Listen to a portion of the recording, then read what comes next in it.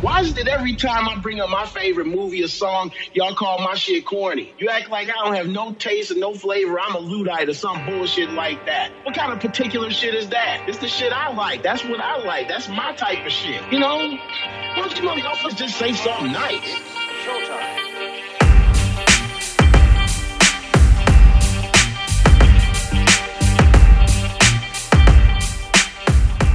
Welcome to the Say Something Nice podcast. Film, TV, and music news, discussions, and reviews from a multicultural point of view. Today, we are joined by Tim of the Curoverse Corporation to discuss Hanna-Barbera's World of Super Adventure, all of the action, adventure, and superhero shows that Hanna-Barbera produced between 1964 and 1969, including Jonny Quest, Space Ghost, The Herculoids, My Tour, and many others, in addition to the shows that followed in the Hanna-Barbera action vein, such as Dynamite Dog Wonder, SWAT Cats, The Radical Squadron, and many more.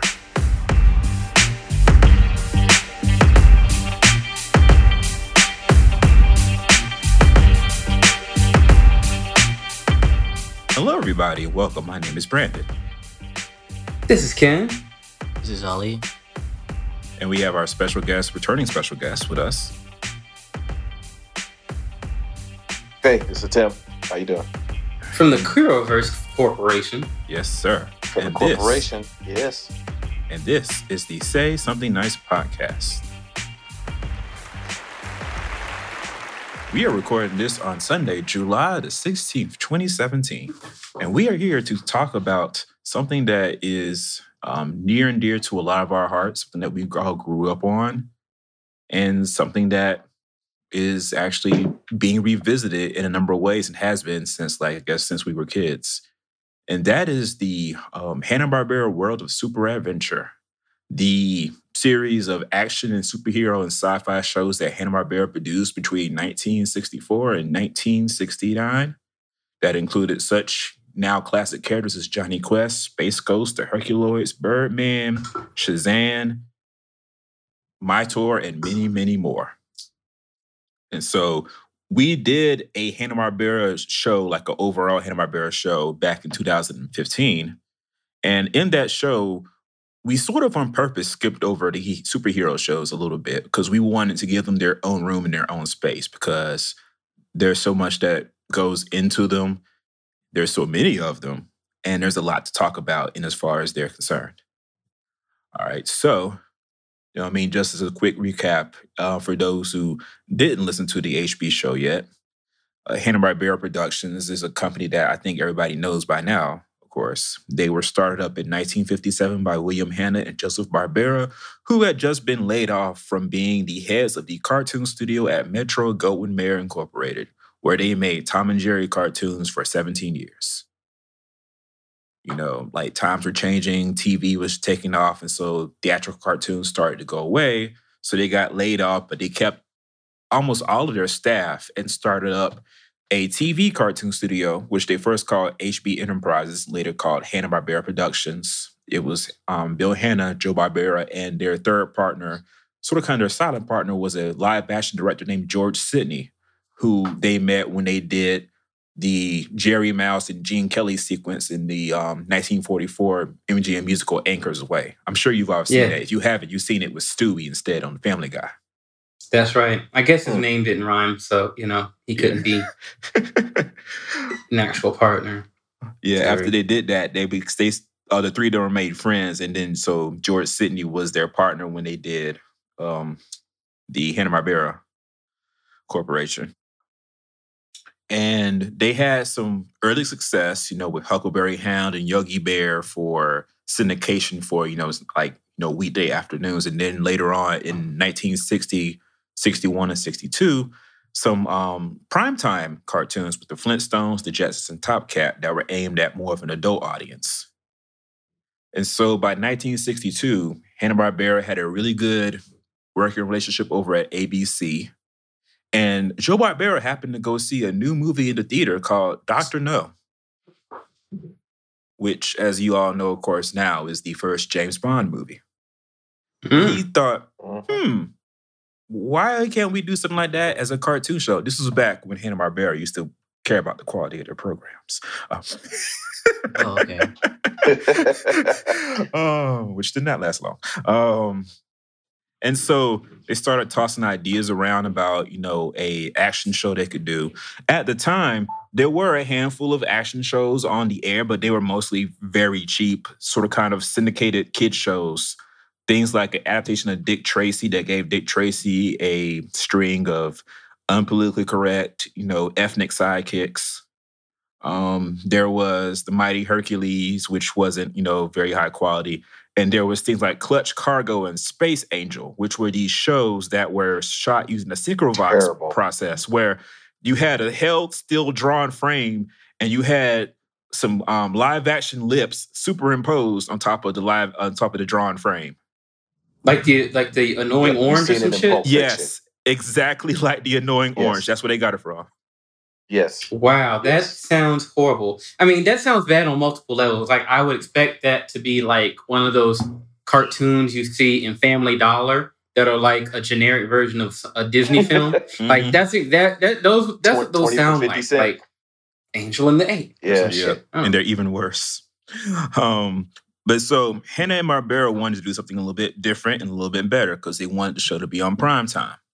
Their original idea was to take a radio show called Jack Armstrong, which was about a young boy who was an adventurer, and turn it into a TV show. They found that they couldn't get the license, so they decided to make their own character instead. They hired to create this show a man named Doug Wildey. Doug Wildey was a self-taught comic book artist. He worked mostly on Western sorcery and romance comics in the 1950s. That was when those were popular. That was when superheroes weren't the most popular brand of comic books, which is odd to us now, of course. But he drew a lot of those comics for what was at the time called Atlas Comics and later would be called Marvel Comics. And so he had worked on not Clutch Cargo, but on Space Angel. He was the head designer on Space Angel. And so he wanted to do something a little bit better than that Synchrovox stuff. And so they hired him to develop the Jack Armstrong show. And when it fell apart, they said, it's your job, come up with something different. And so Doug Wildey, he was a fan of like a lot of those action strips that were in the newspapers back then. It's so funny, when I was putting the show together, I realized we still have newspaper comic strips, but people barely read them anymore, unfortunately. Which is kind of sad. Newspapers are dying. Yeah. But yeah, he was a fan of things like Prince Valiant and Flash Gordon and Steve Canyon, these sort of kind of like square-jawed action-adventure comic strips that would be on like the last page of the paper. And that ran forever and ever and ever. Like I think Steve Canyon might still be running. Who? Steve Canyon. Y'all didn't have Steve Canyon in y'all's hometown paper? No. Yeah, I remember Steve Canyon. Yeah. Yeah. What was Steve Canyon doing? It was sort of kind of like, it was like an action adventure thing. Like, they were exploring, they were always going places. There was only like two panels every Sunday. Drawing in that very old-fashioned, drawing that very old-fashioned, comic book style, that square-jawed, like Jack Kirby type of a feel. No, okay. Those, and then it also had things like Terry and the Pirates back then, and Tarzan that were being printed at the same time. Sort of kind of taking all those, and the original idea of having a young kid as the lead, they created a show that they first called Quest File Set 037. And then they later thought maybe calling it the Saga of Chip Ballou, because they were going to name the kid Chip Ballou. And I think we're all glad that they changed the name after that. They eventually settled on Johnny Quest. Chip Ballou. Chip Ballou was almost Johnny Quest's given name. What? Why? They didn't use it. Yeah, that's a pretty terrible name. Why? Pretty terrible. Why? I'm sure the I must know why. Like, well, we can't sell this program. That's a mouthful. Chip Ballou. Like, nothing. I'm still like, why? Why? Why? Why? Like when Nettie had to leave, mister. I'm more like thinking about the French. I can't remember. I don't even know what I'm referencing, but it's like a French chef saying, "Why? Why must you do this? Why? Why, Cogsworth? Why?" Why?" But yeah, so Doug Wildey created Johnny Quest and developed the characters. You know, your lead character is Johnny Quest, an 11-year-old boy who's the son of Dr. Benson Quest, this very very at least well renowned. I don't know if he's popular or not because he works for the government. Dr. Benson Quest, he's a scientist who does all these projects for for NASA and sort of kind of like, you know, like it's not Homeland Security back then. What would have been like the Department of Defense, more or less. Mm-hmm. Like basically most of his work was based around like either space exploration or protecting America from the Cold War. And he was always, like caught up in some sort of like experiment or adventure that required him and his family to travel across the world, exploring different things, trying to find these, one particular plant or one particular chemical here or there, and getting caught up in all sorts of adventures that range from the supernatural to sci-fi things to like fantastic things to dealing with pygmies. And so, yeah. So Dr. Quest and Johnny were always joining these adventures by Roger Race Bannon, who was a FBI agent who was assigned to the family as their bodyguard after Benson Quest's wife and Johnny's mother was killed by one of Dr. Quest's enemies. Mm-hmm. Knocking fools out. Race Bannon. That was a cool-ass name, though, Race Bannon. Yep. I know, right? Yep. And Haji, who was a 12-year-old orphan that they met in Calcutta over in India and adopted. Diversity hire. Stereotype. Well, here's the thing. Haji, he's not the very first non-white character to be like a supporting, like a lead character on a animated show, but he's one of the first who wasn't a complete stereotype. Now, mind you, there are some things about Haji that are a little bit problematic. The whole magic, seam, solar beam, and sort of kind of his English is a little bit broken here and there. But he's not like those kids on Dick Tracy and things like that. He was like, and it's funny because he's the reason I liked Johnny Quest when I first started watching, because he's even though he's Indian, he looks a lot like I did. Brown, same thing. Yeah. And so I was like, oh, they have a brown kid on here. And so that's why I started watching it. Really? So he wasn't an overt stereotype. Yeah, he wasn't an overt stereotype. He had a personality at least. Yeah. Exactly. Yeah. That's interesting that, at age, for you, like seeing a brown character on a television show inspired you to watch it. That's really, I hear a lot of blurs say that. And I don't know, maybe that just wasn't the thing for me. Oh, no, I could understand. But yeah, that's how I related to it. No, that's a common thing. But I was just saying, I feel it's like maybe it's weird for that I didn't, always gravitate because of that to it. It was more or less about the story for me. But I see your point, definitely. I got you. My least favorite character though was Johnny Quest's bulldog puppy, Bandit. What? I hated Bandit. And the reason I hated Bandit is because on the soundtrack, they would have this recording of an actual dog barking all the time. Yeah. And they would just run it and loop it over and over again. I just hated the sound of the dog. It didn't match the sound design. It didn't match the sound design at all. It didn't. Okay, you guys watched clearly more episodes of Johnny Quest than I did. I've seen every episode at least 5 times. Yeah. And every version of the show. Yeah. Yeah, the 60s version and the 1980s Saturday morning cartoon. Yeah. The 60s one I might have seen like at least 10 times each, for goodness sake. I thought Bandit was a French bulldog. Bandit wasn't a French bulldog. Look at Bandit. Go Google Bandit Johnny French Quest. Bulldog. Oh, French bulldog? You're a dog expert. He might be a French bulldog. But I don't know. He just looked really small for a bulldog. So I was like, oh. He's supposed to be a puppy because when he's a puppy. Yeah, he's a puppy. Okay. Yeah. So you said you didn't like that they looped the dog barking all the time? I didn't at all. I would play it for y'all, but I don't want to torture you like that.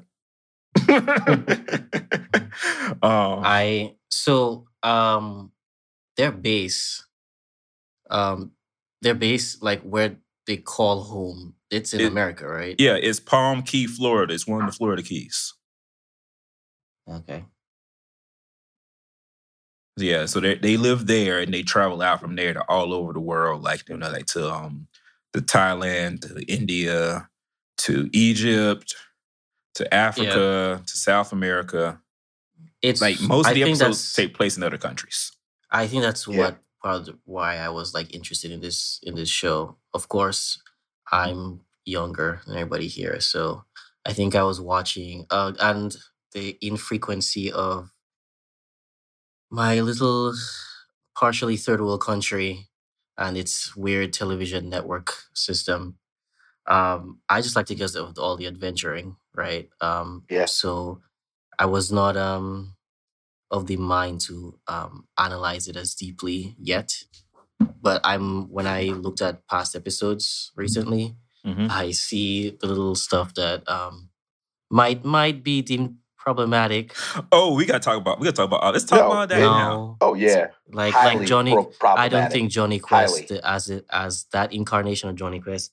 I don't think that would fly on American TV right now. Oh, of course not. And it actually ties into our whole show. What happens to Jonny Quest? So, Jonny Quest, adventure show. Dad's a scientist. The kids are joining him on his adventures with their bodyguard, and so basically every episode is about Dr. Quest is doing something. He gets kidnapped or threatened somehow, and Race and the kids have to save him. So he's like Princess Peach. He's a lot like Princess Peach. I'm about to say he's the damsel in distress every other episode. Peach. Yeah. Because every scientist in distress. Yeah, all like the Cold War enemies, behind the Iron Curtain want Dr. Quest kidnapped so they can learn all of America's secrets and build weapons to destroy America. The chief enemy of Dr. Quest on the Cold War on the communist side was a Chinese doctor named Dr. Zen, who was as brilliant as Dr. Quest was, but he was evil. And he spoke like this. Hello, Dr. Quest. Yeah. Just overt stereotype. Overt. Yeah. I don't think our Chinese friends are very happy about that. Oh, no. Mm-mm. Well, no, but you got to remember, it was 1964. It was the height of the Cold War. And so what was more scary and evil to American audiences at the time than, either a Russian bad guy or a Chinese bad guy?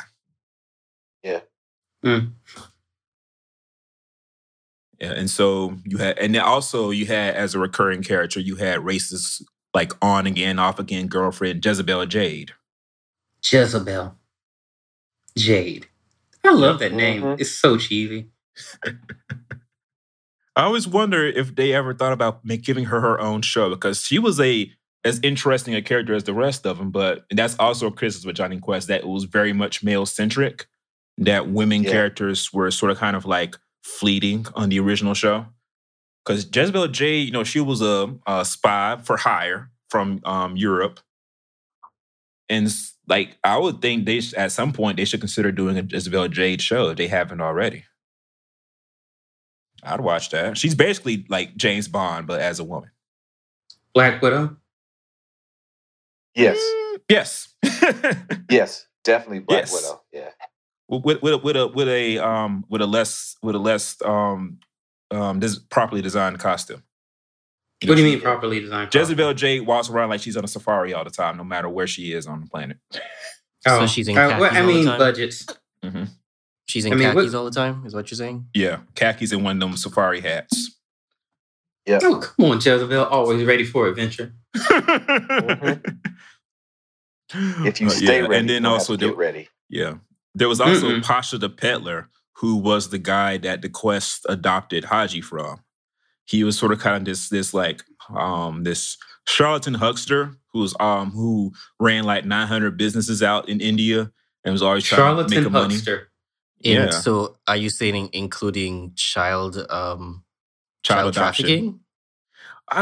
I don't hope it's not. I was gonna say I hope he was legally adopted, because he was an orphan. You just said child slave. Yeah, because you just said he has a lot of side gigs and he is a hustler. Yes. So am I to assume that Haji is a product of illegal child trafficking? Oh God. Ooh, It could did we be. just destroy Johnny Quest, guys? It's not clear.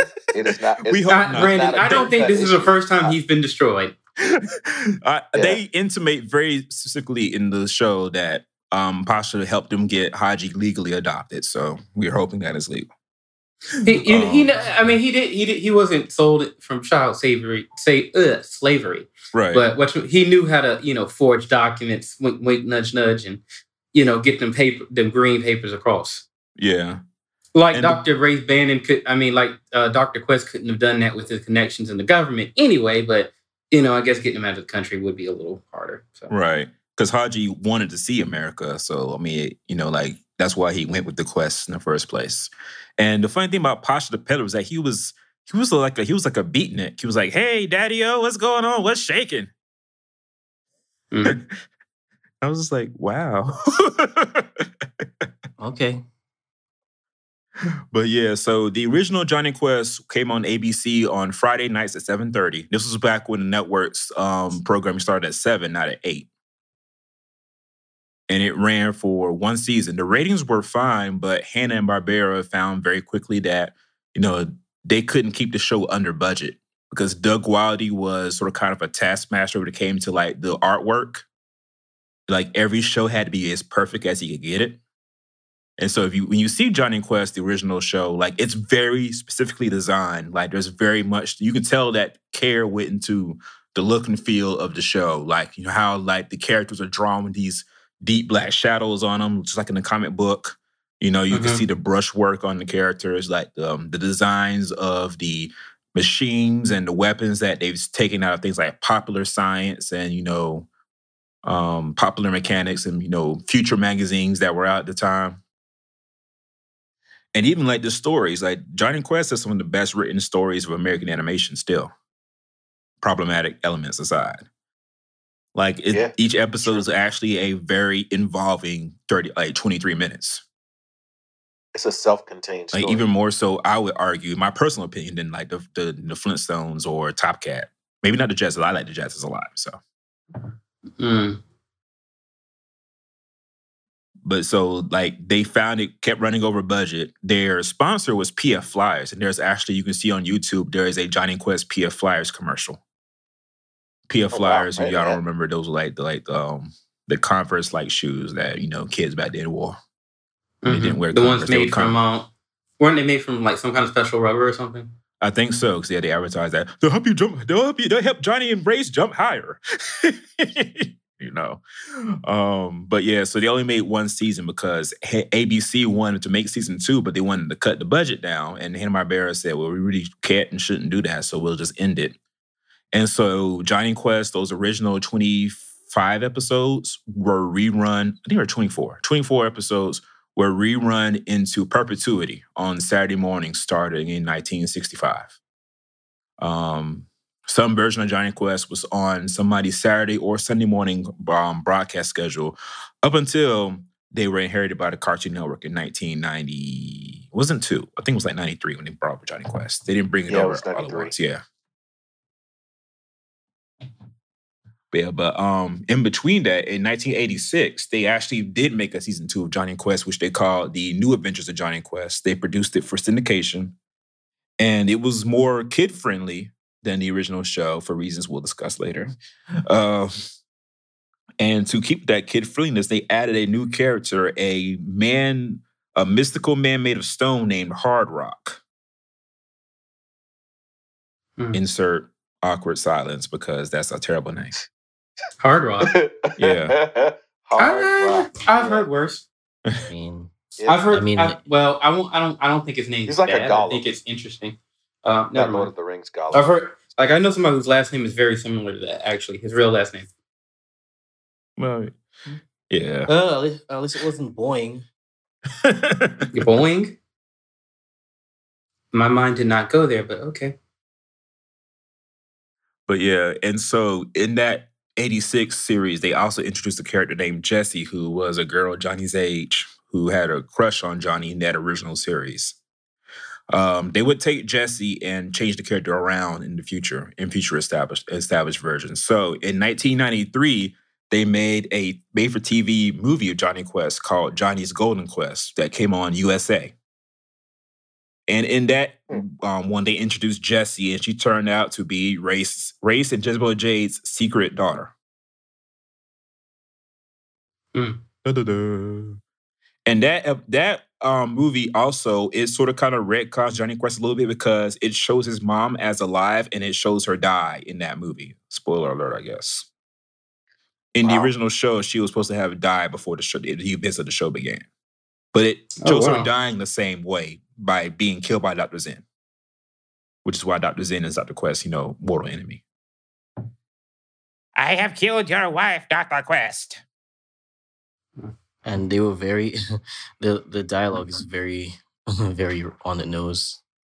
Not really. I'm just being I mean silly. to say like it's not. I shouldn't say on the nose. It's very, very straightforward. There's no subtlety in it. It's very.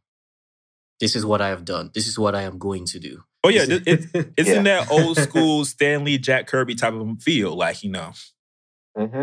Like there was nuance, but it wasn't like hidden nuance. It was a lot of it was straight to the point.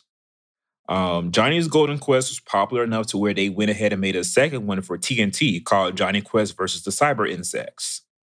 Now, by this point in time, Tom Turner had bought Hanna-Barbera, and they were determined to have, because they did like one of those, Q score tests and found that Johnny Quest was one of their most popular properties that they weren't utilizing properly. So they decided 1996 was going to be the year of Johnny Quest. Okay. And so Johnny Quest versus the Cyber Insects was supposed to be the last installment of quote-unquote classic Johnny Quest to pave the way for a brand new reimagining of Johnny Quest that they called The Real Adventures of Johnny Quest. Did y'all watch it? I know Tim watched it. Did y'all watch the show? Oh, yeah. I barely remember it. I mean, I remember it, but I don't. It's not memorable. I don't remember this. You don't remember it, Ali?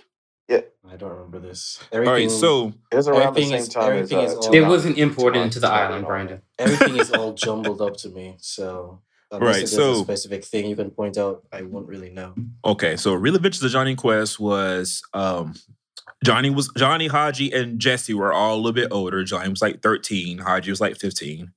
And so they tried to do something that was a little bit more, it wasn't really edgier. It was more along the lines of what was a action show at that time.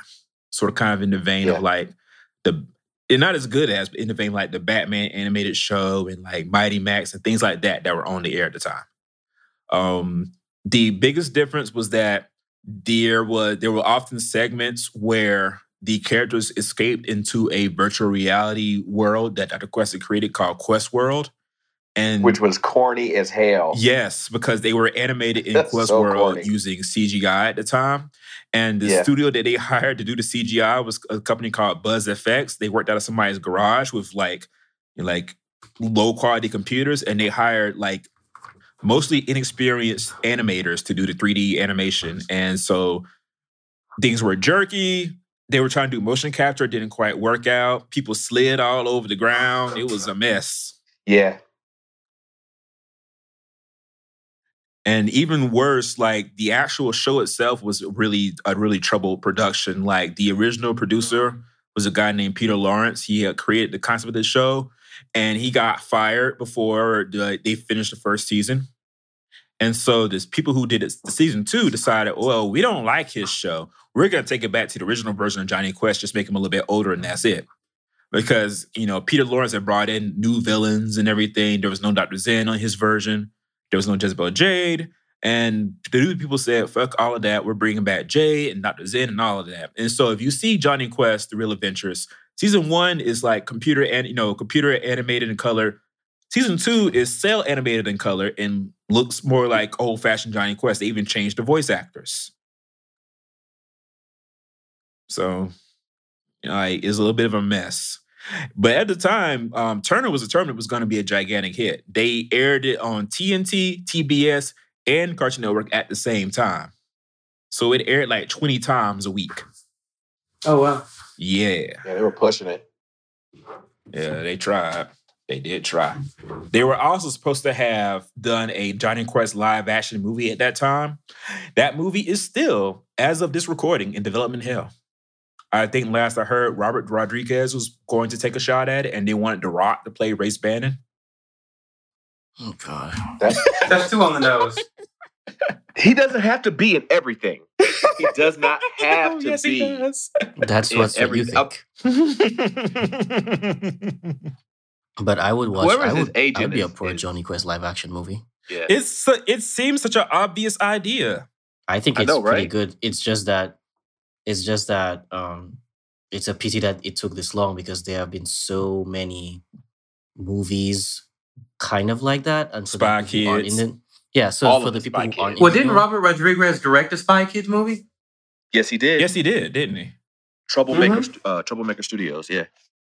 Yeah, so I mean, so now all the stuff that came after it, which is almost like the same thing that happened to Ghost in the Shell. Mm-hmm. Kind of like you think about it, Ghost in the Shell spawned so many different Oh. movies about cybernetic enhancements and the issue of AI versus The anime, the not human not mind, the blah one blah. that came out this But- year, which is terrible. No, not this one, the original animated movie, but way back when. That Yeah. now it's almost same with Johnny Quest. Johnny Quest has spawned so many different iterations of boy spy, adventuring teenagers or young people, blah blah. Now when it comes out in theaters, people are gonna think, oh well, they're just copying off of blah blah blah. When really and truly, Johnny Right. Quest was the original. Exactly. People will They'll think say it's a copy, It's a like, copy of of the- Cody Banks or something. Yeah, or Yeah. even the Venture Right. Brothers, which of course is a very famous Johnny Quest parody from Adult Swim. Exactly. Or James Yeah. Bond Jr.? Yes, Oh, James God. Bond Jr. James Bond Jr. Yeah. That was Didn't so corny. when did Thunderbirds come on? That was in '67. 60s. Yeah. The puppets. Yeah, Yeah, because I remember 67. watching The- that. Super Marionation. Yeah. Yeah. That made it over to the island, of course. Bruh, I lived for that show. My God. I couldn't stand it. I don't know what it is about that show, but man, I could Thunderbirds not are miss. go. I could not miss. It The was creepy ass vehicles. puppets. The vehicles and the bases. The secret I bases. know it was like freaking, and that was a time when like it was as a kid, it was like it's all about like planes and fast cars Mm-hmm. and Yeah, all these planes, kind of cars, trucks and whatever, rockets. so. There you go. So yeah, A vehicle with a giant number on it. And Johnny Quest had one of the most lit instrumental theme songs in TV history, written by Hoyt Curtin. And there's actually so many things besides things we named that take influence from Johnny Quest. Like, for example, The Incredibles is very much designed around sort of kind of that 60s Marvel meets Johnny Quest sort of a look. They even copy like Yeah. Dr. Zen's Robot Spy in that movie. Yes, they do. And I remember being in the theater like, it's the Johnny Quest. Yeah. Yeah, The Incredibles is the best Fantastic Four movie we'll ever get. Yes, it is. Aw, We will never get anything better than the Incredibles. never Very say much never.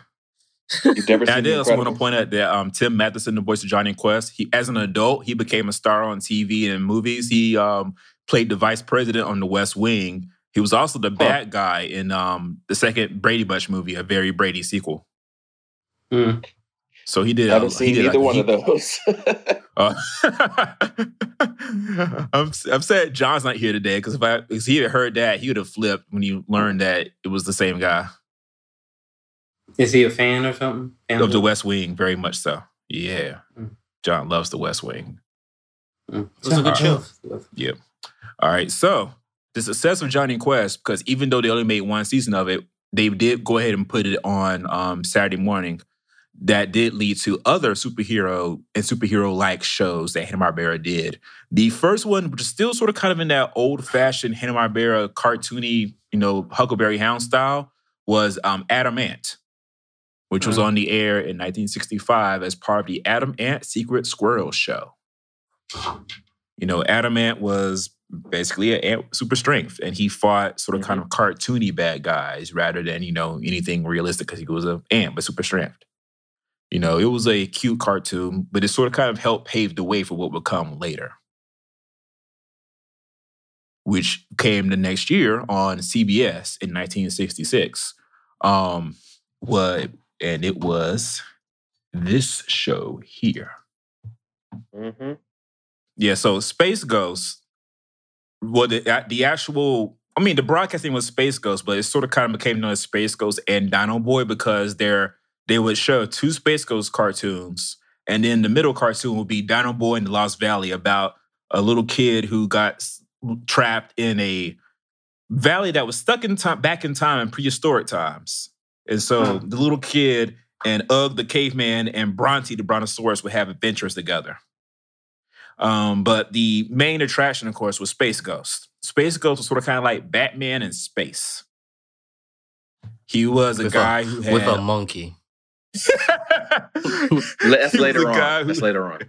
Who had a whole lot of gadgets on his wristbands and on his belt that will allow him to shoot all sorts of different type of beams, tractor beams, heat beams, cold beams, freeze beams, laser beams. Using his suit, he could become invisible, which, Space Ghost. And he lived on Ghost Planet, and he had two teenage sidekicks, the twins Jan and Jace. And Jan and Jace had a pet monkey named Blip. And Jan, Jace, and Blip, they didn't have like Space Ghost beams, but they could turn invisible, and they did help him in his adventures. And when they didn't help, they were being used as bait or being kidnapped, so. All the time, every day. All the time. I thought it was interesting with Space Ghost that, he sort of kind of came prepackaged with his own, Bat family, basically. Like from the jump. Pretty much. As opposed to Doug Wildey, the lead designer on Space Ghost was a man named Alex Toft.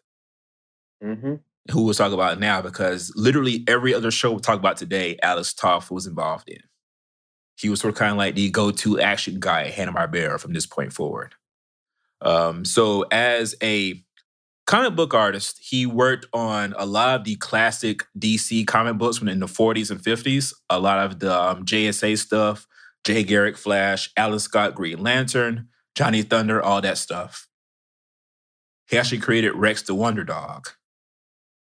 Yeah. He actually hired Doug Wildey to work on Space Angel at the Synchrovox studio in 1962. He designed a lot of those characters for that show. That's where they met. And so when Doug Wildey got Johnny Quest, he hired Alex Toft to be one of his layout artists.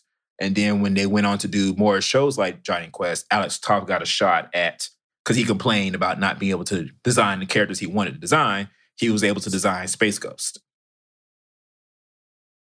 And so Space Ghost, was a big hit. I still think it's of the superheroes, he's the most iconic, that one that Hanna-Barbera came up with. Yeah. And part of that's because he came like with his own.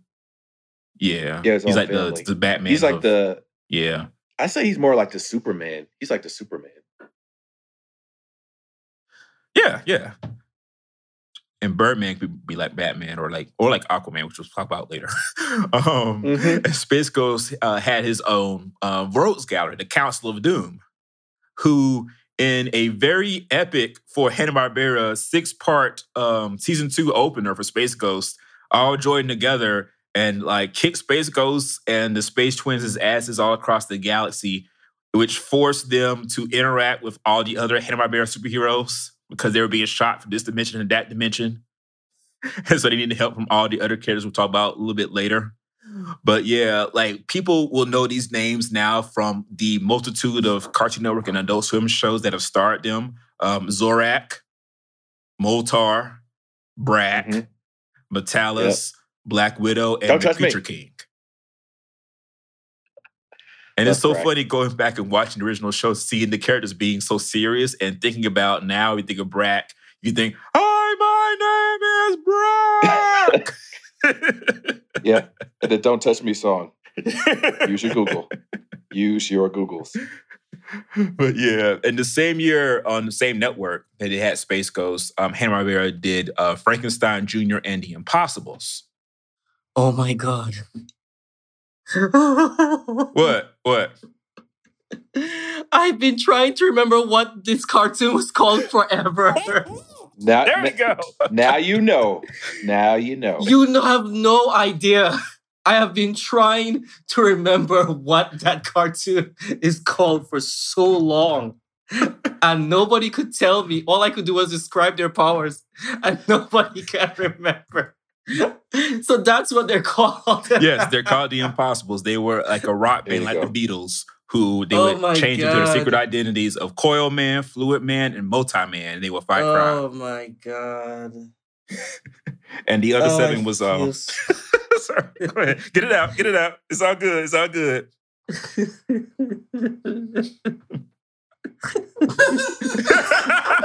Wow. He's having a moment. He had a moment. He needs a moment. He needs a moment. Give that man a moment. Give that man just a moment. I'm good. And don't you love it when stuff like that happens? Yes. Interesting thing about the Impossibles, Hanna-Barbera later repurposed their powers when they did the Super Globetrotters in 1979. So you basically had a black Multi-Man, a black Fluid Man, a black Coil Man. What? Fluid Man. He turned into water or like water-like substance. Okay. It was useful. I'm sure it was. Let's squeeze Pour him under up, this door. bucket of water. The other segment was Frankenstein Jr., where a little boy named Buzz Conroy had his scientist father create for him this gigantic robot that he can control called Frankenstein Jr. that he would use to fight crime. Okay. I don't remember these cartoons at all. Really? Nope. Oh my gosh. I used to watch all these all the time. Like Sundays when the Cartoon Network first started up, this is all they would show. I mean, they did it for a couple of years deep until they started getting their own shows. Like Saturday and Sunday, they would show like a big block of these super adventure shows. Showing up their opening credits, mind you, but they would like run them all together and mix them together. Yeah, before they got all the cartoon shows. But yeah, Frankenstein Jr. and the Impossibles ran for, they were in production for 1 year on CBS. And so Space Ghost was in production for just 1 year and then the 6-part special the second year. It sounds just like Gigantor. Yeah, it does. Which one was first? Does. Yeah, might be Gigantor. Gigantor probably was first. Yeah.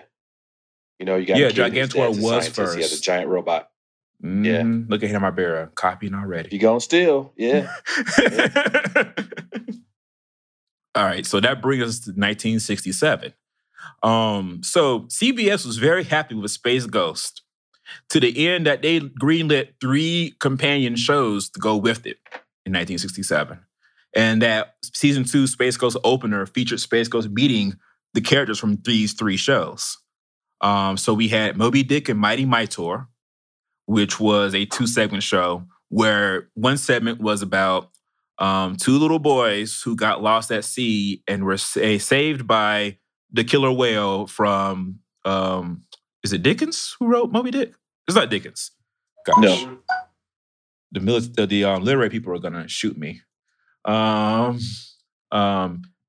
Crap. Herman Melville wrote Moby Dick from his book. Yeah, Melville. Yeah. So you had Tom Tubb, which is not a PC name because he was a little round boy, and their pet seal named Scooby, which I assume is the name Hanna-Barbera liked, so they would use it later for a dog. There's a very funny episode of Scooby-Doo Mystery Incorporated where the Mystery Incorporated kids meet Tom Tubb and Scooby the Seal. And Scooby is jealous that the seal has his name. And so they would be, go on adventures underwater, always with that ever-present water filter Hanna-Barbera used over all their water footage where it bubbled and waved all the time.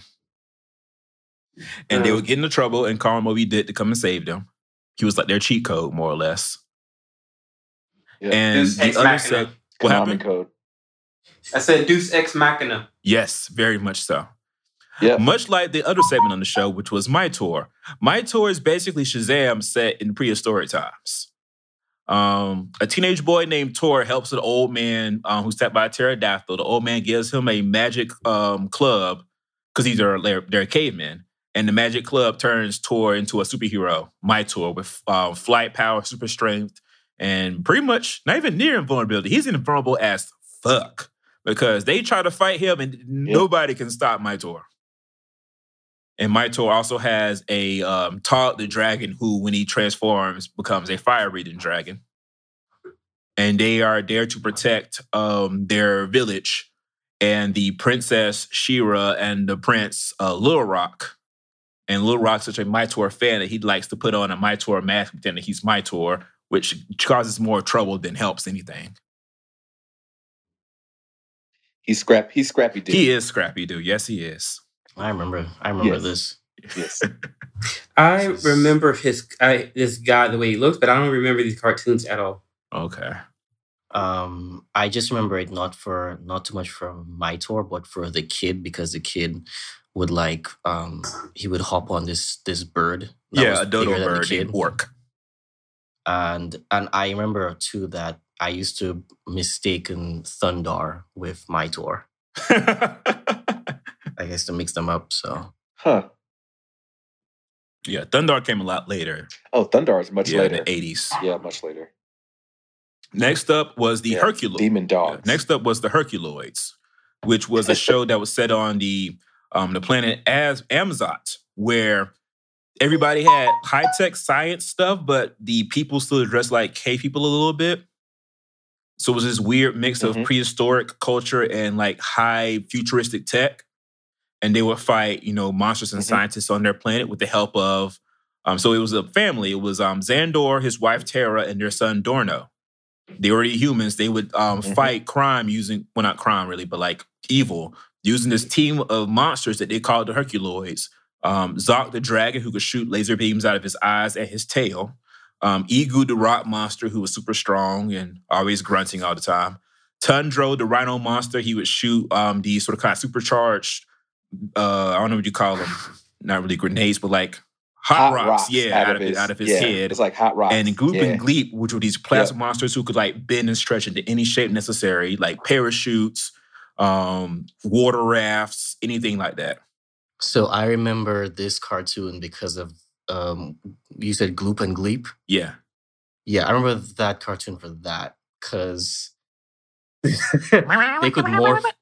Yeah, the sound. And then they could morph into anything. The sound they make was so distinct. Yeah, they could morph into anything. So I was like, okay, so that's the hook of the show, is what they're going to turn into this time for me. Exactly. Yep. And then you had Shazam, which didn't Hercules and Shazam were their own half hours. They would have like 2 11-minute episodes instead of like a 2 6-minute episodes with like a filler in between. And Shazam was about these 2 kids in Maine named Chuck and Nancy, which I had to think about where I heard those names before. Those are the names of the black kids on the Archies, Chuck and Nancy. And the Archies must have stole them from this because this came first before they did. So Chuck and Nancy were 2 kids who in Maine somehow found a treasure chest filled with items from the Middle East, including a ring that was broken in half, which one side said Shah, one side said Shaz, and the other side said Zan. They put them together and they said at the same time they put it together, Shazam, which they found was a magic word that transported them back into the times of the Arabian Nights. And so Chuck and Nancy are set to fight all sorts of, mystics and magicians and sorcerers in, the Middle East. And they are able to put their ring together and call upon Shazam the genie, who was a cheat code himself. He could do anything and everything, except take them back to 1967 America. In order to do that, they had to find the rightful owner of the rings, the wizard who lives on like the 7th mountain or whatever it was. And so they were going on adventures, flying on Kabubi, their flying camel who sounds like Scooby-Doo because Don Messick did his voice. And they would travel across, the Middle East trying to find this wizard to give the rings back so they could go home. Now, I didn't know you hadn't heard of Shazam because you would tell us before the show that you were like, so clearly they were copying off of Shazam, because they made Maitor, which is Shazam just in prehistoric times. They knew what they were doing. I didn't know Maitor either. Yeah. So this was in the interim where there was no Shazam comics being printed. This was right before DC had started printing them again. So, and all these people who made the show pretty much grew up, either grew up on Captain Marvel or were around when Captain Marvel was super popular. So they knew steal from the best, sort of thing. You mean Shazam to people today. Yes. Yeah. Shazam. Yeah. Captain Marvel is Marvel. Yeah. When I was a kid, To not be confusing. Yeah. They have to do that now. It's just Marvel's making that movie. They can't even call Captain Marvel knowing they wanted to, because people will be confused. And as a matter of fact, when I was a kid and I was reading the Shazam comics that were being printed in the 90s, Jerry Orway series, people would be like, "What are you reading, Brandon?" "Oh, I'm reading Shazam." "You mean the genie?" Because they would think I meant Shazam. Okay. So it's I guess it's one of those things. I thought they were confusing it with the Shaquille O'Neal movie. No, this was before Kazam. This was Kazam. This was like 94, 95. Yeah. The movie came out in 96. But the other thing is is like is the N versus the M, right? So yes. you have this Shazam is this thing, this cartoon. And Shazam has two N's. No, Shazam has two Z's. Shazam. I mean, two Z's. Yeah. What am I? I can't spell today. No, I turn my Z's to the side. It's all good. But yeah, we're talking about before the show. You were saying that Shazam laughs like who was it on the Real Housewives? When Shazam laughs, it looks just like that one meme with Sheree Whitfield from Real Housewives of Atlanta. The one thing where she's like laughing and her ponytail is swinging in the back, and she waving her hand like like ho ho little one. It's just like Shazam laughs, just like that in the cartoon with the ponytail and everything. It's just like one of those cosmic coincidences. Because I know Andy from Bravo didn't set her up like that, right? With Barney Phillips doing that great Shazam voice. Ho ho, little masters! What would you have me to do today? Little masters. This thing is so racist. Oh yeah. Shazam was definitely right? black. Yeah. And taking magical Negro to new levels. Very much so. Wow. Yeah. Over on NBC, Hanna-Barbera made a show called Birdman and the Galaxy Trio, which featured two segments. The Birdman segment featured the superhero Birdman, who was a guy who got his magic powers from the sun, which allowed him to fly and fight crime and shoot solar beams to fight crime. Now Him and his pet. What happened? I'm saying now you're starting to get into where I was like actually like mentally there in terms of being okay. When you're like a little kid when you're just watching stuff because you're older cousins. Network. Yeah, so now I'm just like, okay, so here's the era where I was like, I actually know what I'm watching, as opposed to I'm only watching because my older cousins are forcing me to. Right. Yeah. And so Birdman and his pet Eagle Avenger would fight crime together under the watchful eye of Falcon 7, sort of kind of the FBI agent he was assigned to. Birdman got on my nerves because Birdman was a punk. Birdman was a punk because, he couldn't be in the dark. He couldn't be away from the sun too long. He couldn't be inside of doors too long because he would lose his powers. Like, I'm losing my powers. I'm fading. Avenger, open a window. Look. Wow. He has. You know what? That was every episode. He has issues that he has issues. Okay, episode. He's trying to work it out. It's like wouldn't he have like some kind of like solar device, like a solar battery that he could carry around so he can stay powered? He learned to get one in one episode. He decided, I need a solar battery, and went back home to Bird Lair and got one. He had some specific. So he had some specific handicaps and OCDs, Brandon. Just let him live. Handicapped heroes matter. Yes. Yes, he is. Wow. That's apt. That's very apt. He is the and then in one episode, he saves a young boy who's been shipwrecked and has lost his father at sea. And he does this by giving the young boy some of his powers, and so the young boy becomes Bird Boy. And Bird Boy can't actually fly by himself, so he needs mechanical wings instead of the real wings that Birdman has. Oh yeah, that's right, metal wings. Yeah, yeah. And so you, and then the other segment was the Galaxy Trio. These three adventurers: Gravity Girl, Meteor Man, not Robert Townsend, and Vapor Man, who would fight crime out in, like the name says, out in the middle of space. They were sort of kind of like a bootleg Fantastic Four without the Human Torch. Well, without the Mr. Fantastic, really, because Vapor Man was basically the Human Torch. The power. That works. That works. Yeah. Because Meteor Man was super strong, Gravity Girl could make things, things levitate. They're sort of kind of like the same sort of setup. So much so, which they've been familiar to Hanna-Barbera because for ABC, they were producing the Fantastic Four animated show that same year. Yeah. 67. For which they didn't really bother to do any writing. They actually just went and got the comics and blew them up and made them storyboards. Yep. And they so aped the comics outright. It actually was a good idea because it's literally the most true to form and authentic adaptation of the Fantastic Four that you will ever see. Because they just made what was in the book with with few changes, only changes to take out characters they didn't have the rights to. So there are episodes, like they have the origin episode where they get their powers and everything. You see Dr. Doom and everything like that. They have the episode where they meet Galactus and the Silver Surfer. Yeah. Before they realized those characters would be like the big hits that they became later. And it's sort of kind of surreal watching it because it's like, just by being lazy, they made some good cartoons. Yes, they did. And a lot of great lines. Yeah. A whole lot of great lines. Come on, stretch corny, out. It's clobbering time. Yeah. It's clobbering time. Yeah. The thing. Read! My invisible beams are working! Eventually, we'll start hearing that more when it comes to Scott, Gene. Gene, Scott. Yes. Jonny, turn your flame off. Using too much oxygen. Sue's just fainted.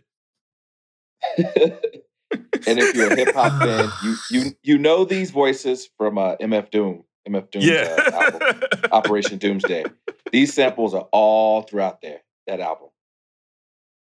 Yep. And also, not for the networks, but made for syndication, Hanna-Barbera this year also made Samson and Goliath, which, after the people who made Davy and Goliath issued a cease and desist, was renamed Young Samson.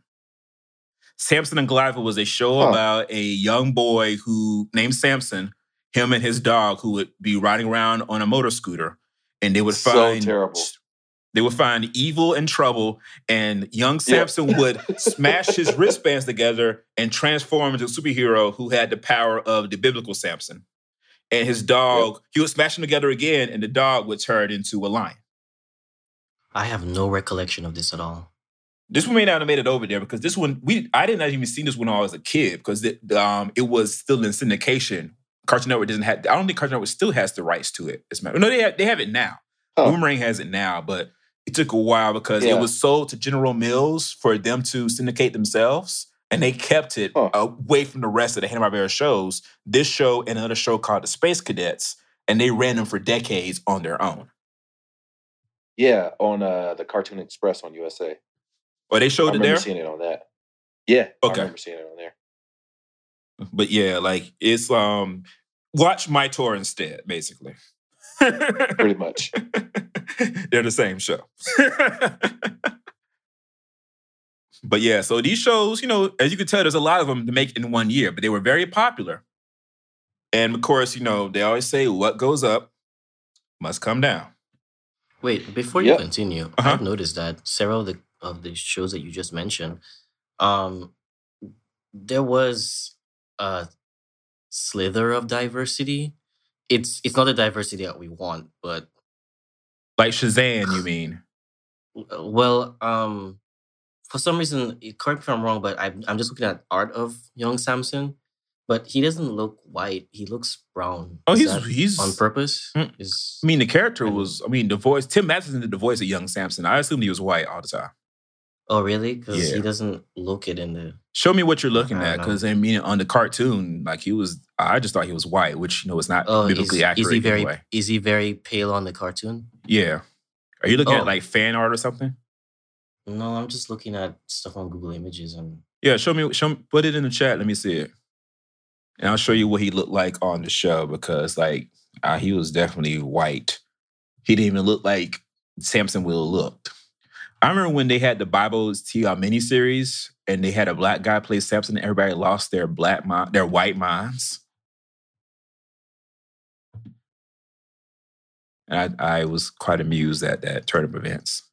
But yeah, this is what he looked like on the cartoon show. Right there. Him and his lion Goliath. You see that? That's a white boy, Ali. Yeah. It's a white boy with a tan. You put the picture in from the cartoon of Samson, regular Samson. Yeah, he's white. Even if he's like darker colored here, when he opens his mouth, it's definitely an American ass accent with no flavor to it.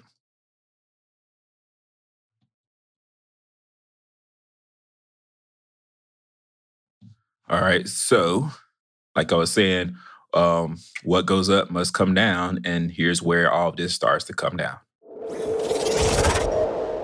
All right, in 1968, a team of parents up in Massachusetts started up a grassroots organization that they called Action for Children's Television. It was started by Peggy Charon and Judy Chaufin, who are both from Newton, Massachusetts. They were appalled by the things their children were watching on television. Their first thing they attacked was in Boston. There was a kids show called Romper Room where they advertised toys on the show, and they got that shut down by complaining to the FCC. Their next complaint to the FCC involved all of the shows that we just mentioned by specific name and character. They were particularly offended by the quote-unquote weird monsters that they saw on Herculoids and on Fantastic Four. The punching and violence that they saw on Minotaur, Space Ghost, and Birdman. And the guns, the shooting, the violence, the murder, the knives, the stabbing, and the villains screaming, "Aye!" in heavily accented accents that they saw on Jonny Quest, which, mind you, was running on Saturday mornings unedited at this time. Just as it ran on ABC primetime. And so, very quickly, these superhero shows went out of favor in fashion networks like that. And were driven off the air. In 1968, Hanna-Barbera did not make any new episodes of their once very popular Saturday morning shows. Okay, so I have to ask you to pause right here. So I have a question. Uh-huh. So for all the rest of the hosts, how did your parents or guardians feel about you watching these shows? Did they have a problem? Did they like it? Did they watch it with you? Were they just nonchalant about it? What was the idea about in your household? Not nonchalant. My mom grew up in the 60s, so she grew up with these shows. She was like, she's encouraging me to watch these shows. It's like, check this out. My mom was very, very understanding about, entertainment, even like, music and things. It's like, it's just entertainment. It's not the devil speaking through things. All right. Ken. Okay. How did your parents feel about you watching? Well, you didn't watch a lot of these, but like of the ones you did watch of like this bunch. All right. I know I watched a lot of these shows with my dad. My dad didn't really care. My mom felt a way about Jonny Quest and those pygmies, which is understandable.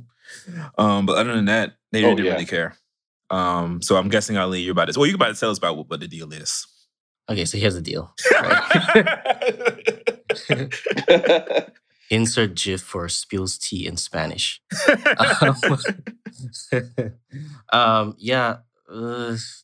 Parents weren't really... Well, some parents weren't really not feeling it. The adults that I was around, several of these shows, because they depicted like a lot of violence and the guns and the lasers and all that, they thought it was like going to somehow encourage us or influence us to be more violent as kids.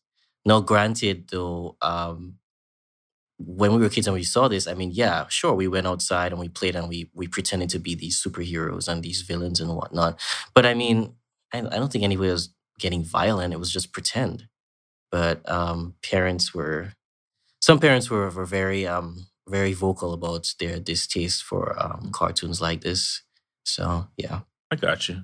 And I meant to correct earlier, they did make 2 more episodes of Fantastic Four for ABC, which ABC held on to Fantastic Four until 1970, but they didn't make any of the CBS shows anymore. They just reran the old ones, while CBS instead made their new show, The Archie Show, the center of their network lineup for Saturday morning at the time from Filmation. So that, of course, inspired Hanna-Barbera to make a Archie clone, which became Scooby-Doo, Where Are You? And they pretty much made that show over and over again, both new episodes of Scooby-Doo and Scooby-Doo ripoffs for the next 12 years. So what they did make in 68 was a new show they called the Banana Splits Adventure Hour, which was, you had live action puppets, costume characters designed by Sid and Marty Krofft before they started their own studio, who were a rock band of a dog, an elephant, a lion, and a bear, who would, they would introduce these cartoons. They were adventure cartoons, but they were way toned down from what happened the year before.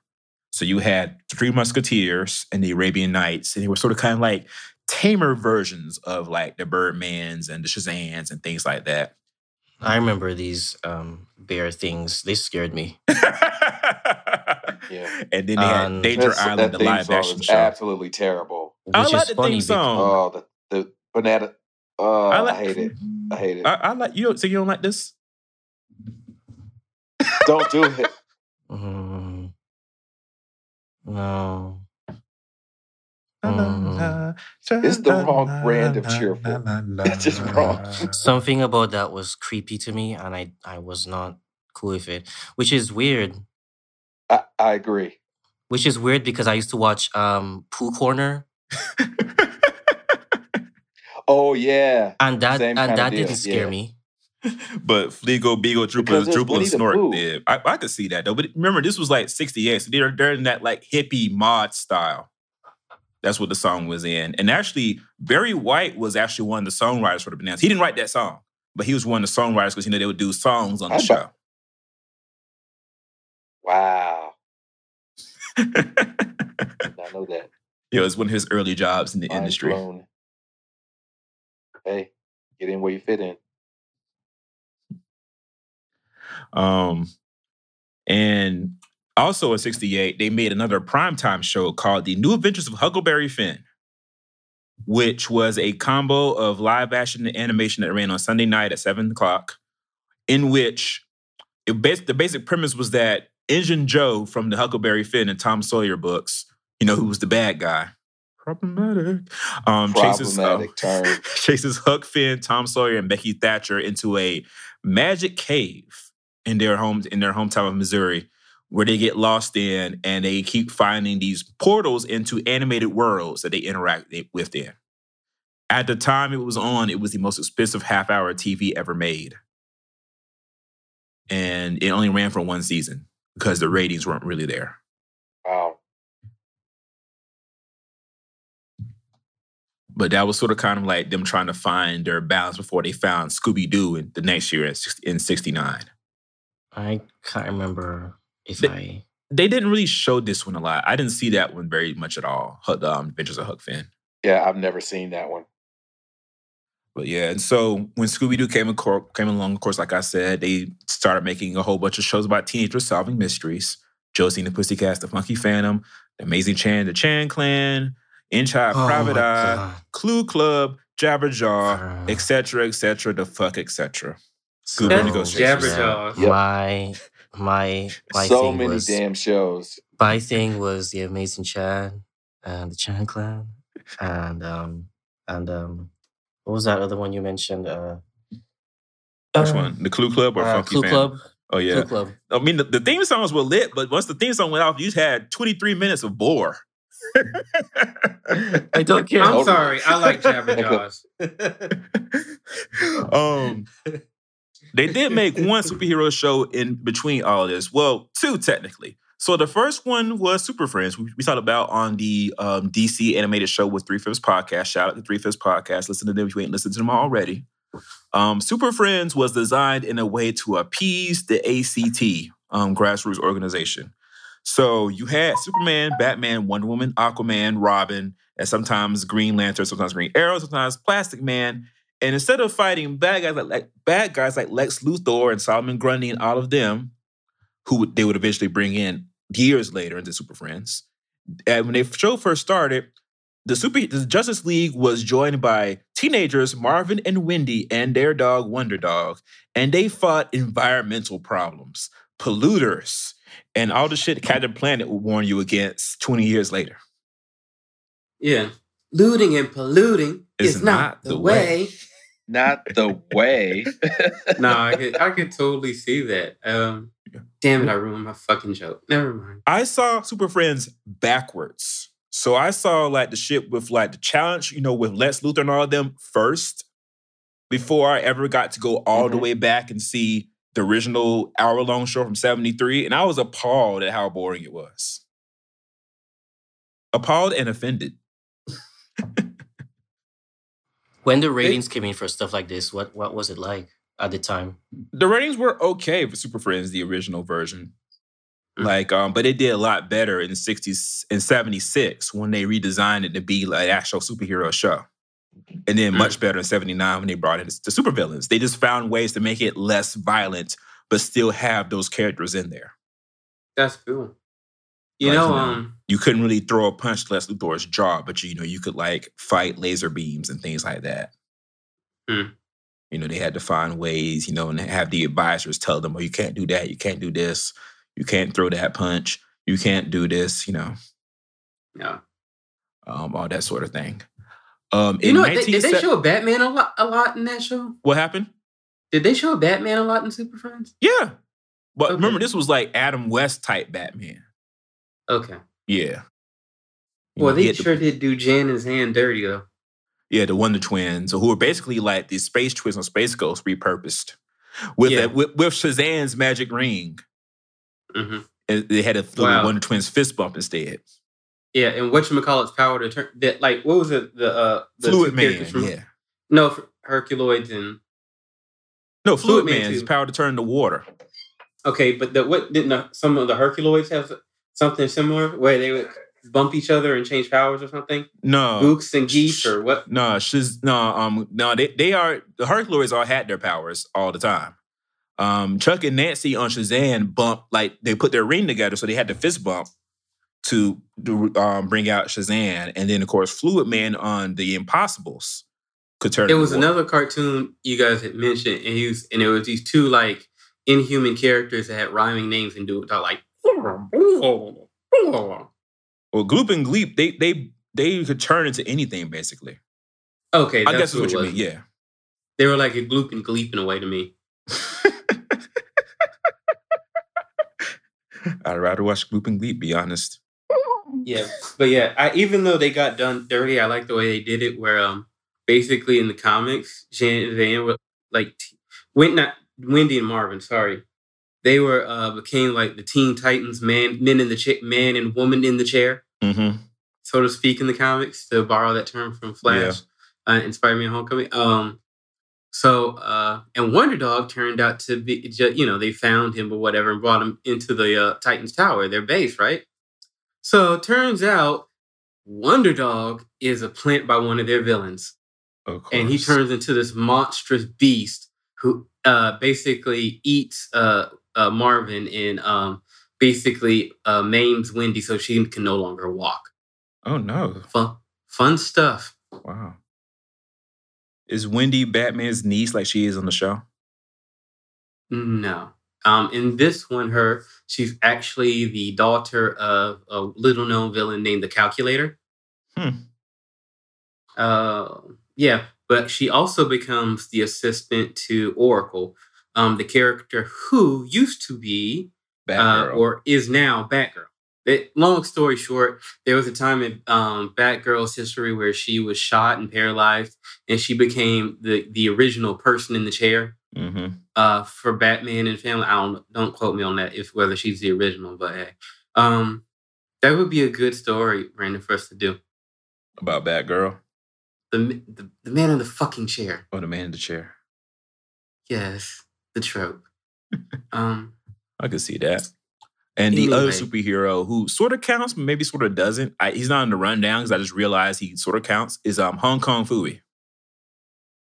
Really? Yeah, from 1974. Hong Kong Phooey was more of a cartoony show, but it was about a dog who worked as a janitor for a police station.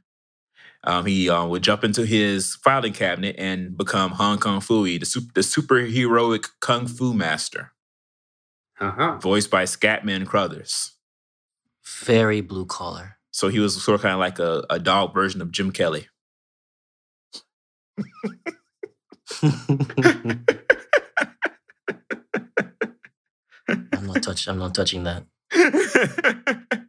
Oh.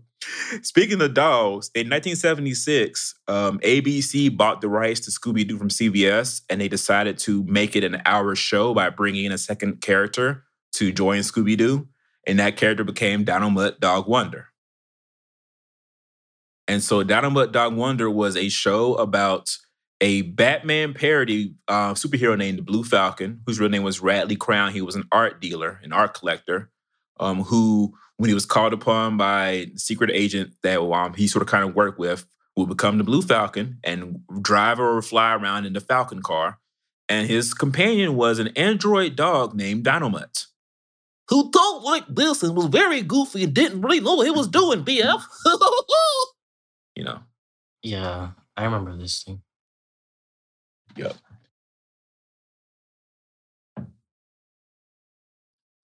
That's very much a 1970s Hanna-Barbera theme with that disco lean to it. Disco lean. Yep. Some of them themes like went super hard into disco. White people loved disco back then before Demolition Night. Yeah. Wait, so why was he called Dynamite though? Like, is this something dinosaur? Yeah, he's a robot. He's like an android robot dog. The dino, like why dynamic. Dino? Like dynamite. Oh, dynamic. Yeah. Oh, okay. Oh, yeah, I get it. Not dinosaur. Okay. Yeah. Oh. The Blue Falcon's mask, it kind of just that's right. casts a shadow over his face. It didn't really go on his face. Yeah. Okay, DY, not DI. Yeah. Cool. Yeah. There's an episode of Dexter's Laboratory that features Blue Falcon and Dynamite. Blue Falcon brings Dynamite to Dexter to have him fix him, and Dexter's like, how can this guy possibly be your sidekick? And makes Blue Falcon a new Dynamite who's like far more aggressive and efficient but aggressive. And it's sort of kind of like a very funny take on the whole Dynamite thing. Dynamite I think I say Dynamite's fairly popular. People know who he is, right? Him and Blue Falcon.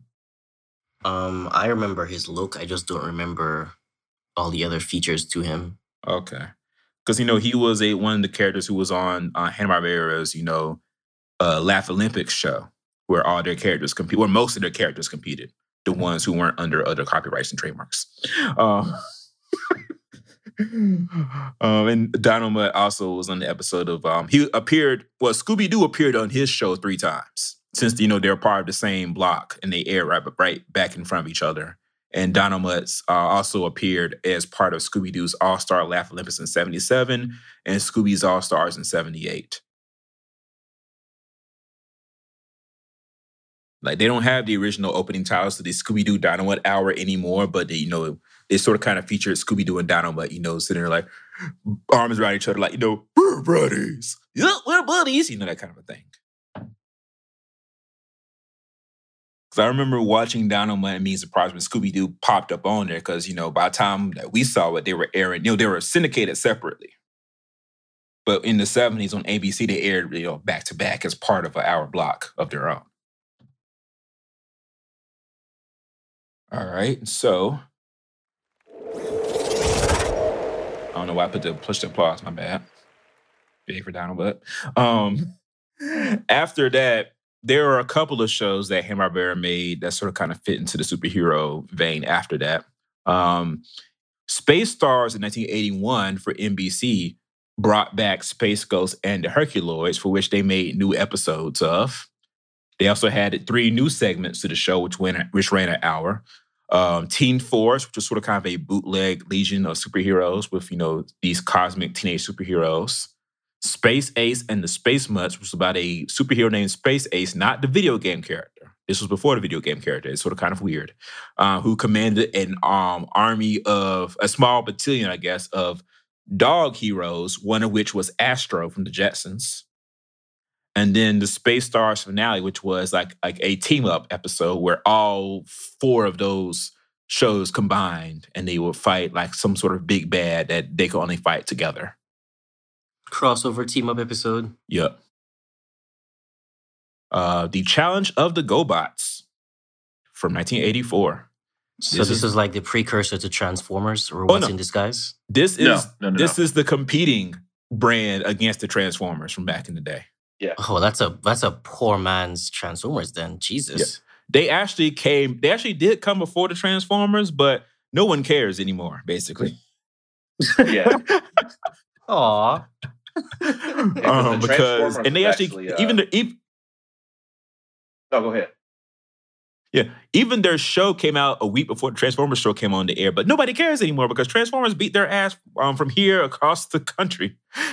Exactly. The Transformers was actually it's a combination of like 2 Japanese brands from Takara. It was Diaclone and some other toy that I can't remember. Okay. But it all existed in Japan, and it was brought here. And I think it's Larry Ham, one of the guys involved with the original G.I. Joe, the 1985 G.I. Joe, kind of packaged it together and put a story together with the Decepticons, Autobots. But it was all it's all about toys. Yeah, so I have a confession to make. I was a GoBots fan as a kid. I know, I'm sorry. But it was Hanna-Barbera. It was all... It came on at I remember it came... I used to remember times it came on, but I thought it was fun, even though I knew it was supposed to be like Transformers. It had its own personality, its own attitude. It used to come on USA, I think at either 7:30 in the morning or 4:30 in the afternoon or something like that. And it was a more humorous show. I mean, as warlike. When you put that on the docket, I had to YouTube to see it, and I was like, oh, I remember this. But I forgot all about it. Mm-hmm. But you remember Transformers now because they got them Michael Bay movies. Yeah. The only thing I thought it weird about it was they didn't actually you know how they would join together as a big robot. It was more like you would instead of them all becoming one being, you would just see all of them in some kind of exoskeleton. So you had robots in that side controlling a big robot together. Right. You sound really far away. Are you by your microphone, man? I had turned it down a little bit. Okay. Is that better? That's better, yeah. Okay. But yeah. And I like the GoBots though, so you can't say GoBots around people nowadays. It'd be like, oh, you like... That's an insult among kids group in the 80s. They're like, oh, you probably went in a kids group with GoBots, didn't you? Oh, really? Yes. People really use that as a... People nerd check you with GoBots. Yes, they do. Oh, wow. Okay. But the truth of the matter is Transformers is trash and always has been trash. They have better toys. Let me not comment. Transformers fans right here. Call it. Hey, at me. Far less defendable than GoBots was Galtar and the Golden Lance, which came on in 85. It was a fake-ass He-Man. And that's basically all you need to know about it.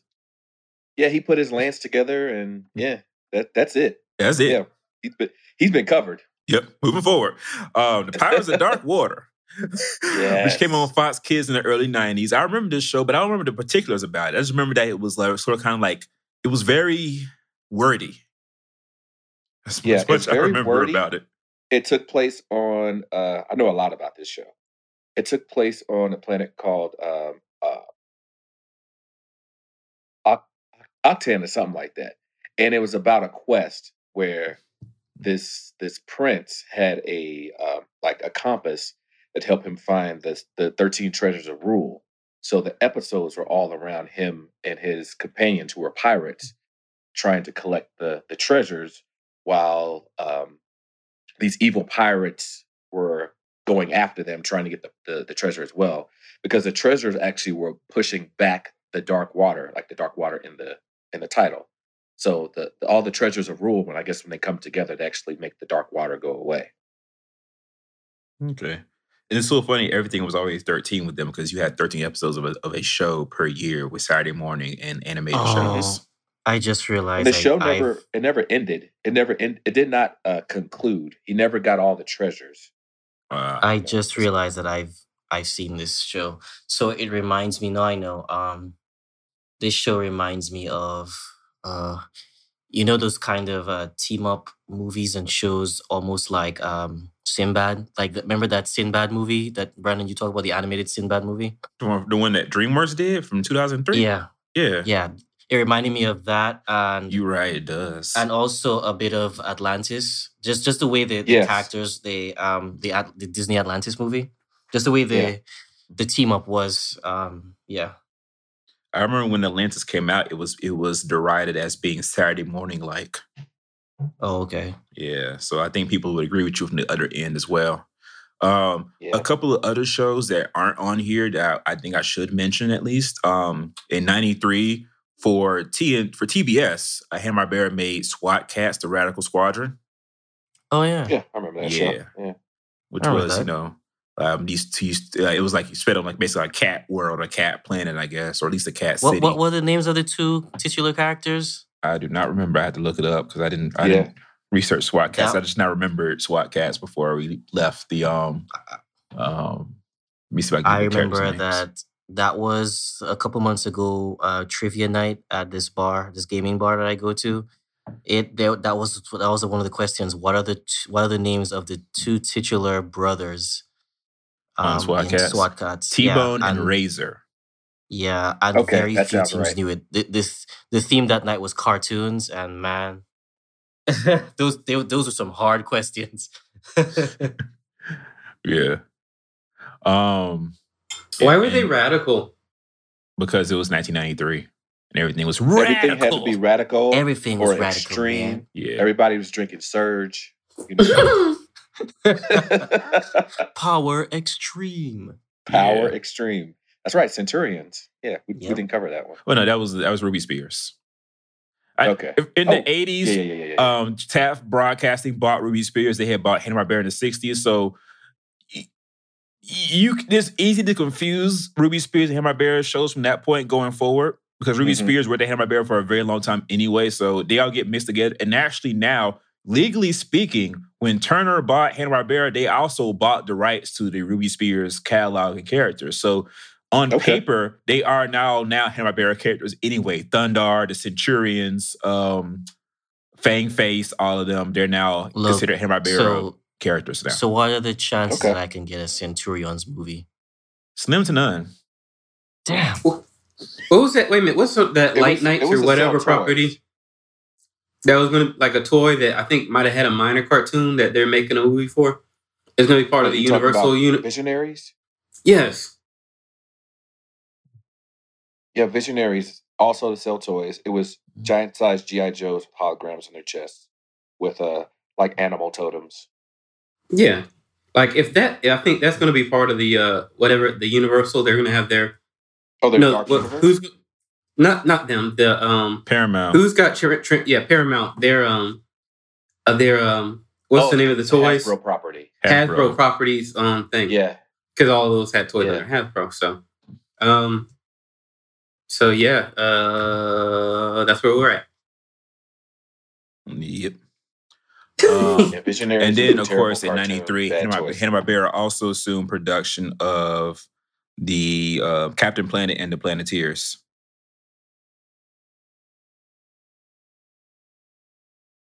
Silence. Y'all didn't like Captain Planet? He's a hero. I thought you had more. We're the Planeteers. You can be one too. But saving our planet is the thing to do. Looting and polluting. Looting and polluting is not the way. Hear what Captain Planet has to say. The power is yours. Yes, it is. MIT had the worst so power. Captain Planet. Heart, really?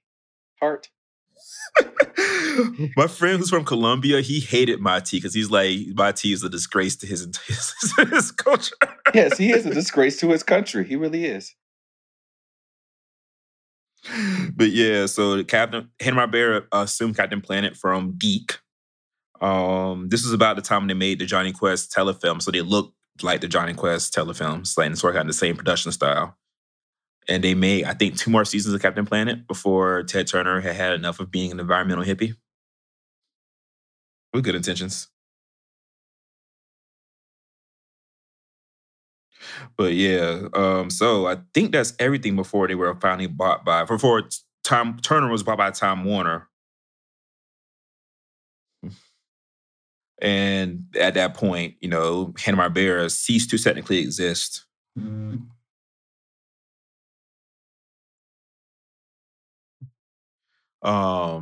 Because even though they still, I think, when they made Scooby-Doo stuff, still called it Hanna-Barbera Presents, it would say Hanna-Barbera and Warner Brothers Presents. I think it still says that, Hanna-Barbera and Warner Brothers Presents. That's because, technically speaking, all that stuff was actually all made at Warner Brothers Animation from that point forward. They actually sold the building, and Hanna-Barbera is now, I think, at LA Fitness in California. What? Wow. Or at least it was at the time. No, it's apartments now. It was LA Fitness at the time. I think now it's an apartment complex. Like a luxury apartment complex built around Cahuenga Boulevard in Hollywood, California. So when you go to your pay your rent,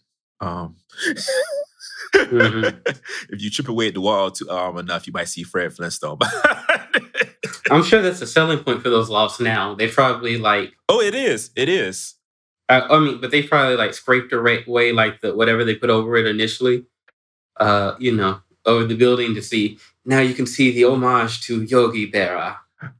Yogi Bear. So sorry. I'm about to put it into the chat. It's called Cahuenga Place. There are no available units right now, but they have 2 bath, 2 beds for 1,100 square feet.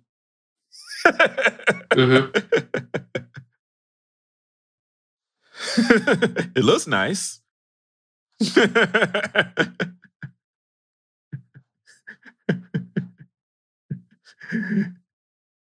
Yeah. It does indeed look nice. Oh, you know, this is the hood for like their studios are only starting at $1,600 in California. Well, that was the price? I didn't see the price. I'm seeing the price right now. Like some of these places. Oh, sorry, that was the wrong one. But they ain't show the price. My bad. Yeah, if it's $1,600 for two, yeah, that would be good. But it looks like this, like all the similar neighborhoods. That's what I was reading. Like areas around it, they're that cheap. I mean, that's how much they are starting at. So in California, I don't know. Anyway, gotta be careful. What? All right, but yeah, and so. Right. My bad. What happened? This section. All right. And so after all that, well, the way that most of us saw these shows is syndication on Saturday or Sunday mornings on your local stations. And Hanna-Barbera sold those shows, you know, Herculoid, Space Ghost, all of that, and even Johnny Quest through a syndication package called Hanna-Barbera's World of Super Adventure in the early 80s. And in 84, they added more of the comedy shows and some original shows like, was it Yogi's Treasure Hunt and some New Yogi Bear cartoons and the New Jetsons. And they started calling it the Fantastic World of Hanna-Barbera. And that's the name that ran for the next 10 years. And so that's how I saw Johnny Quest and Space Ghost and all that before the Cartoon Network came along on Sunday mornings. Like before church. Or Sunday afternoons after church, because it ran for a while. It was like a big block. You know, fantastic. A lot of people now, of course, know Space Ghost and all of them from Space Ghost Coast to Coast, which was a late night talk show that Cartoon Network created in 1994 that repurposed the old original film from Space Ghost and set new voices and new stories to it, having Space Ghost. He's running a late night talk show and he's captured Zorak and Motar and forced them into slavery as the the director and the head of the band, respectively, for his band leader late night show. And they would actually interview. Yeah, I found that show by accident. Really? It was on, and I was like, "What is this?" And I was looking at it, I was like, "That's Space Ghost," but like, why is he talking to a guy in a TV screen? What's going on here? I just kept watching because it was just so weird. Citizen Tim, how are you doing today? Exactly. I wonder what was the inspiration behind that show, Brandon? With his wristband. Well, at the time, Cartoon Network wanted to have original programming, but they had no original programming budget. Mm-hmm. So they did what they could, what was the cheapest things to do, and they took the video footage from Space Ghost, did a little bit of compositing to it, put some things together, and made original shows. That's why if you see the first couple episodes of Space Ghost Coast to Coast, all of the interviewees are all sort of kind of like B and C list people. Mm-hmm. Like Bobcat Goldthwait and people like that who were working at Turner at the time, and they would, stop by. That's also why it was only 15 minutes long. Okay. But my question was more on the grounds of well, never mind. Oh no, what was it? Never mind, don't worry. Okay. But that show sort of kind of led to the style and format of what will become Adult Swim, Cartoon Networks. They are now super popular. It's not even a block anymore. It's considered its own network now when they do ratings. Yeah.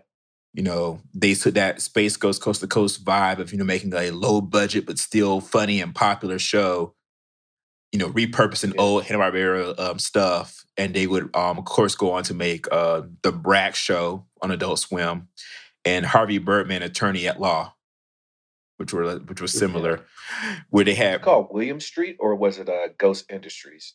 Both. It's the same company. They actually are down across the street from Turner. If you were in Atlanta, you see the Turner complex on 75. On the other side is the original TBS building. That's where Adult Swim and William Street and all of them are, literally on William Street. Okay. Yeah. Huh. Okay. I always get a big kick when I'm leaving like Midtown. Like if I'm leaving Kendrick's house and I got to go back to my place, I got to get on William Street to get back on the interstate. And I drive by the old TBS building where they have the Adult Swim stuff on the walls. I'm surprised you don't see more pictures from like that Adult Swim wall, because that's awesome. Yeah, I'd agree. I definitely agree. They also made Cartoon Planet for TBS, if y'all remember that. It was the kind of like more kid-friendly version of Space Ghost Coast to Coast, where they introduced cartoons for kids. But Space Ghost Coast to Coast really wasn't that bad. It wasn't that bad. They would get a little bit edgy here and there. They would cuss and stuff a little bit. Yeah. Mm-hmm. I remember when they introduced the cartoons, which were first called What a Cartoons, and they had the Space Ghost Coast to Coast cast as the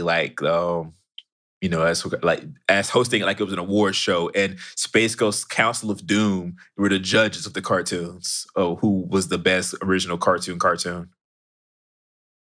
Like, it was a very offbeat but funny and for a teenager at the time. Was I a teenager? No, I was a preteen at the time. Interesting way to introduce, this new wave of Hanna-Barbera cartoon characters, Powerpuff Girls and Dexter's Laboratory and Johnny Bravo and all of that. Back when they were brand new and nobody knew what they were going to be. And then, of course, you had the episode of Harvey Birdman. Because Harvey Birdman, he was a lawyer, and Bird Boy, they called him Peanut, and he was like the office temp. And I think the first, or at least the second episode of Harvey Birdman was about Dr. Benson Quest and Race Bannon fighting over custody of Johnny and Haji, because the implication was that they were gay. And it was so bizarre but funny to see, Cartoon Network make such fun of Hanna-Barbera in that way, using the actual characters. But they made Dr. Quest they made him like a complete stereotypical sissy, like Johnny and Haji knocked the baseball into his lab, and he was like, "You boys get out of here!" He threw the baseball, and it went a good strong 3 feet in front of him before it fell because he couldn't throw. He threw quote unquote like a punk.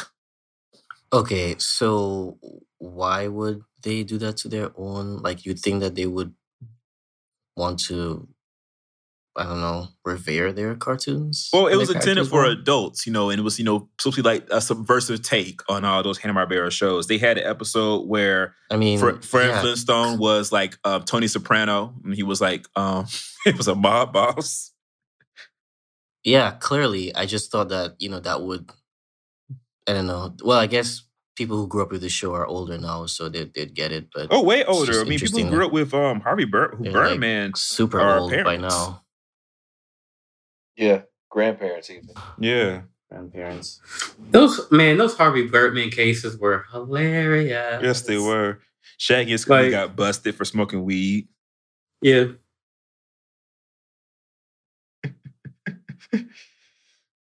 Yeah. In comics, the Hanna-Barbera superheroes appeared in comics almost from their inception in the 60s. So many publishers have had the rights to them. Dell Comics, Gold Key, Charlton, Marvel, and now, after all, the Warner Brothers purchasing, DC now has the current rights to the characters. And because they aren't restricted by, having to please, the FCC and the parent groups, they could do bigger and better stories with those characters than they really could on TV. And to that point, DC Comics actually currently has a series called Future Quest, in which Johnny Quest and Haji and all of them, they interact with Space Ghost, Birdman, Frankenstein Jr. and the Impossibles, Mytor, and all of them in this, really big, superhero to the same level and quality as you see in DC or Marvel, like storyline with these big villains and this big world cross-dimensional thing going on. It's a really good series. If you haven't read it yet, the trades are awesome. It's by Jeff Parker and Doc Shaner and Steve Rude. Love Steve Yep. Rude. Yeah, I just bought that today. Yep. On the strength of the recommendation. On the strength of that. All right. So I think that's all I have. Y'all have anything else to add? Hanna-Barbera's shows were like half sound effects. They weren't half animation. Well,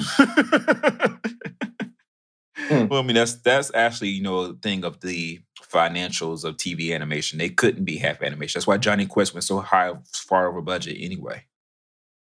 And also, I should mention that they did get Johnny Quest. They pulled Johnny Quest off the air in 1968 when people complained. They brought it back in 1972 in heavily edited versions. And so when Cartoon Network got it, the first thing they did was re-edit it for cable because they had been cut way down to please parents who were sort of kind of antsy about it beforehand. But yeah, so if you guys have enjoyed, first, Tim, thanks so much for joining us today. Where can people find you online? On Facebook.com/Kuroverse. That's KUROVERSE. And on Instagram and Twitter at Kuroverse. Do graphic design, art, comics, whatever suits my fancy. Hit me up. All right. If you guys have enjoyed what you've heard, you can go to ssnpodcast.com and find more. You can find our show on Apple Podcasts, Stitcher, Acast, and we actually need to have an announcement, and we'll have it at the beginning of the next show as well. We will be pulling the show from SoundCloud at the end of the month for reasons, if you read the news, which should be obvious. SoundCloud's They going away. They going away. Not yet, but very soon. They are downward spiral. So we'll be pulling the show at the end of July off of SoundCloud. So if you are listening to the show on SoundCloud right now and want to continue, please join us over at ssnpodcast.com. You can add the show to your favorite podcatcher and listen to it that way and get it automatically as soon as I upload it. And that's probably the best thing I would suggest, because it will not be on SoundCloud any longer after July. But you can go to visit ssnpodcast.com to learn and find more. You can find us on all social media under the handle at SSN Podcast. If you would like to leave us a voicemail, you can call us at 404-954-0349. Emails go to podcast@ssnpodcast.com. And if you would like to donate to the show, you can go to ssnpodcast.com/donate to do so. Thanks everybody for listening. This has been the Say Something Nice podcast. I'm Race Bannon.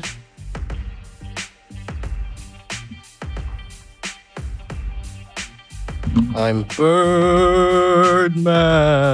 I knew that was coming.